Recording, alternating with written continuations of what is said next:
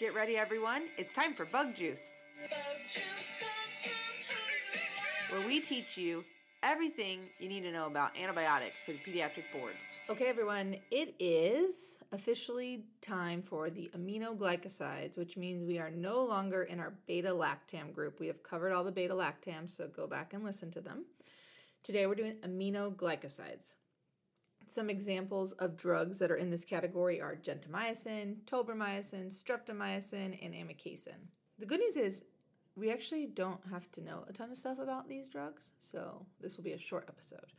But these drugs irreversibly inhibit the ribosomal protein synthesis. So they are bactericidal. So basically, the cells can't make protein through the ribosome. So it's like they completely inhibit ribosomal protein synthesis, and it's irreversible. It can't be overcome, which is kind of nice. It actually means that a lot of these drugs continue to work even after you remove the drug because it's kind of this post-antibiotic effect because they're irreversibly binding. Their effectiveness is actually dependent on high trough levels, so this is a drug that oftentimes you will monitor troughs and figure out kind of how high the dose is to make sure it's working. So basically, these drugs are super, super great at gram-negative coverage. So if you're trying to cover gram-negatives, these are great options. There's almost no coverage of anaerobes, though, because they do require the aerobic mechanisms of the cell to work. And so therefore, anaerobes don't do the aerobic mechanism, so they just basically have no coverage over anaerobes.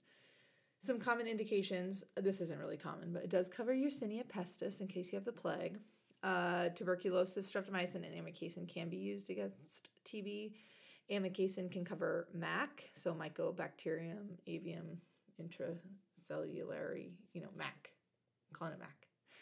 And if you remember, gentamicin is often is one of the first-line drugs you can use for neonatal sepsis coverage for meningitis. And, like if a kid comes in under 28 days, you can get AMP and Gent. So gentamicin is really good at covering the gram-negatives that are often associated with neonatal meningitis and sepsis and bacteriuria, bacteremia.